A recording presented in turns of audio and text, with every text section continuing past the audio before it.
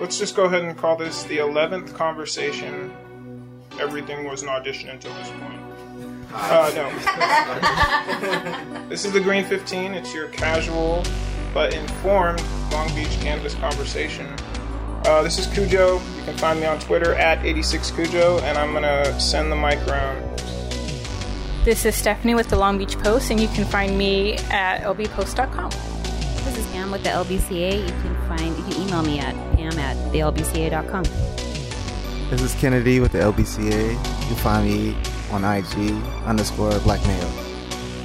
This is Elijah with the Green Grinders Club. You can find me on any of your favorite platforms at the Green Grinders Club. Hey, this is Steven with the LBCA. You can find me at the LBCA on all platforms. How did these people all find their way into this humble living room? We're talking cannabis, specifically Long Beach, and recently it's come to our attention, the vaping, as popular as it is. Stephanie, you want to ask some questions for us? Okay, Pam and everyone else, all this knowledge in this room. All I heard was that there was vaping issues going on. A kid's lung was looking like a 70-year-old dude. So, what the heck happened? What the heck happened? People died. And people were hospitalized from vaping. I mean, from a public health standpoint, we don't even have that much research on vaping. And now it's coming out in some dirty carts. So what's causing it? I think there's going to be a couple of factors. But they're pointing to vitamin E, which is an additive. So it's additives. Mm-hmm. And what is curious, what we just actually were talking about earlier, was those additives are never really on packages. Why not? Is that not allowed, or is that not regulated by the Bureau of Cannabis Control? Well, it should be, right? If it's not in those specific things, like if somebody came and they're looking at their packages, maybe those companies, I don't know, the legal companies that don't have that, they should probably get fined. Because, I mean, everything else that has additives, it's on the packages. Can I jump in? Yeah. Just speaking from the consumer experience, I don't even know what's supposed to be in my cartridge. You know, I just know that it gets me high. So when you ask me to read the back of the box, I'm just getting a lot of big words that I don't necessarily know what they mean. I just know that this one hits really good, and it's 20 minutes from my house. Yeah. And so that's often what I think the consumer cares about more than holding the Bureau of Cannabis Control accountable, you know? Yeah. So you actually researched this a few days ago or today. What have you learned about that? So it's my understanding that vitamin E acetate, which has been found the consistent link between the cartridges in New York that have hospitalized people and the one death in Oregon, it's an additive that you put in into lotion.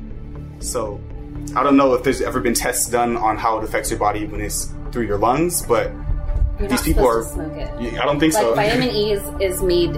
Vitamin E is very healing on your skin. Like if you have some scars, even it'll make your. It just is a healing thing for your skin. It's not supposed to be smoked. There's some things that you're not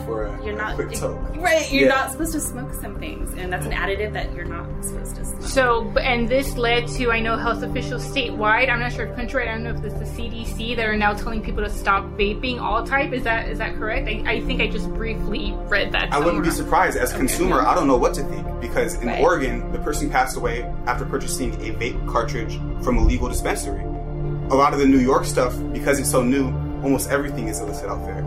But in Oregon, from a place that the government says you're supposed to be able to trust, if not the federal government, the state governments that said, yo, this is okay, we're going to move forward, and taxpayers said we're cool with this, but now we're dying off of this. And it hurts me being a cannabis connoisseur that I really championed a plant that had never hurt anybody before. Yeah. This is the first time that cannabis has caught a body, you know? And it's caught a couple, 45 so far, you know? Very good point. And it blows my mind, because vaping was supposed to be the future. It was yo, no one likes a smoker. Moms could vape before their soccer games, you know what I mean? Or so many different lanes, and now we're catching bodies. I'm just curious, do you guys think it's cutting corners, or is it just such a young kind of application? When you talk about trusting the government and everything, this is just something that the BCC didn't see. they didn't think that they were going to have to test for vitamin E, so there was no point of testing for vitamin E. And so I think it's just catching up with the time and adapting and knowing that even though there are a lot of regulations and even though the BCC is doing a great job at setting regulations, there's a lot of things they just haven't thought of.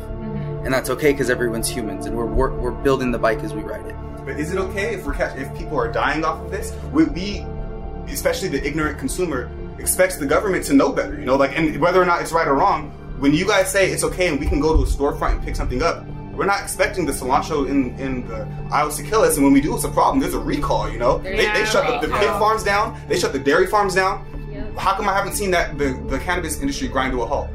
Yeah, that's especially like the cart industry. I mean, like you look at carts. Like, what is that supposed to be? That's our concentrated form of cannabis, right? It's a concentrated form. So they were trying just to make it more smokable, but maybe you're not supposed to use it that way. You know what I mean? Like, we have the plant to smoke for a reason, and like it's a plant. Like, we smoke it like they've been smoking the plant for thousands and thousands of years. No shit, nothing has happened. When we try to like mix it up, like I'm always thinking of like Coke for this reason. Like Coke, like, you gotta do shit to that plant, right? Not Coca-Cola. I'm talking about the Coca plant, right? Like, you can eat the leaves, you can get a little high off the leaves, but you have to actually do something to the plant to process it and shit to make it Coke or to make it crack. Like, you gotta process it. You gotta do something to it. So, like, when we start processing and doing stuff to cannabis, I think maybe we're running into some like dabbing.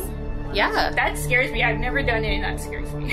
And it's still the same thing. It's still the same thing that's in the cart.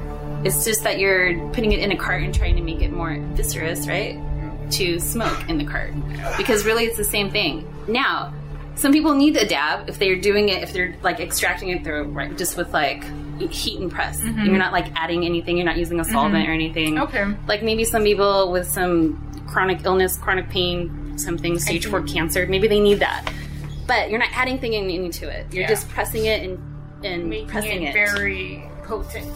So for a lot of consumers though, what if this is, and I hate playing devil's advocate, but I kind of love it. What if this is strike 2? I remember like 2009, 2010, when people were blowing up their mobile homes and their apartments, with blowing solvents? Wax with doing BHO, and they had already let us know, hey, this stuff is dangerous. I mean, it's not weed anymore. We're processing it, and it's killing people. That's manufactured at home, but now this is strike 2 for a lot of people's eyes, and it's like, yo, I don't want cannabis to have this reputation. It really hurts me. Yeah, but if it does starting to, we can just always go back to flour. Yeah, that's true. I'm the oldest person in this room, and like I always go back to flour. Like, flour is just where it is. You can extract from flour at your home and make some canna butter and eat it and ingest it. And then there's your other thing. You can make a tincture out of it the same way and rub it on your skin. That's not going to blow up your home. You know what I mean? Like, you can do stuff with the whole flour that's just more, it's better. The vaping thing just happened this week, right? That's correct. Well, it's been a recurring theme over the past few weeks, but I think the first body was hot today, a couple days ago. Are you going to be following that on Green Grinders Club? That's correct. Okay. Anything you guys want to update us regarding that, where that's going to go? Because I think those are some good points Elijah brought up. Is there going to be a recall? Are we going to be expecting that? Or there's the CDC or... I didn't introduce myself. Julia, I was also in this circle. I'm not giving out my IG. Welcome, Julia. Thanks. So I do work for a dispensary, and as you know, like, you have to follow compliance, you have to follow regulations. And one thing that is coming up for every cannabis type business is to go over to becoming metric compliant. METRC, metric. And this is a system that has already been adopted by Colorado, by Oregon, where it will be the official track and trace system for the Bureau of Cannabis Control. Hopefully this system is, utilized in a way that we can, as a retail dispensary, let our consumers know by posting, recall notices with this metric system. So, we can see you have to enter a certain batch number, very much like the food industry. And those are where the regulations are going as far as, keeping the consumer safe. So the cannabis industry, I believe, is being more proactive rather than reactive. let's make sure all of our certifications are in place. Let's make sure all of the stickers, the labeling is correct on these products, so we already are preventing our consumers from buying illicit product. That might be the reason, right? The vapes, it might be because of illicit market. There was one person that bought it from a legal shop, but you kind of have to see all the checks and balances that are going into protecting. So does this come down to the ethics of the business to recall all those products? Because I think that's what it comes down to. If someone's not forcing them to recall, I feel that comes down to business ethics. I think we're still waiting for the big ball to drop for a publication to name names, a brand. Mm-hmm. That is the dagger in the heart of any brand who they name. Oh, they were smoking on the brass knuckles. But what if it was a brand so influential? Because understand, the politicians have a lot of money nationally in the cannabis game now. What if it's a brand so influential that they caught this body off of that we're never going to hear this name? You know, I don't even want to throw shade because this is an impartial podcast. No, but I can only think of 3 names that have national reach like that everybody would recognize if it's published in Oregon or if it's published in They can also New York, spin it to say, oh, that was a knockoff.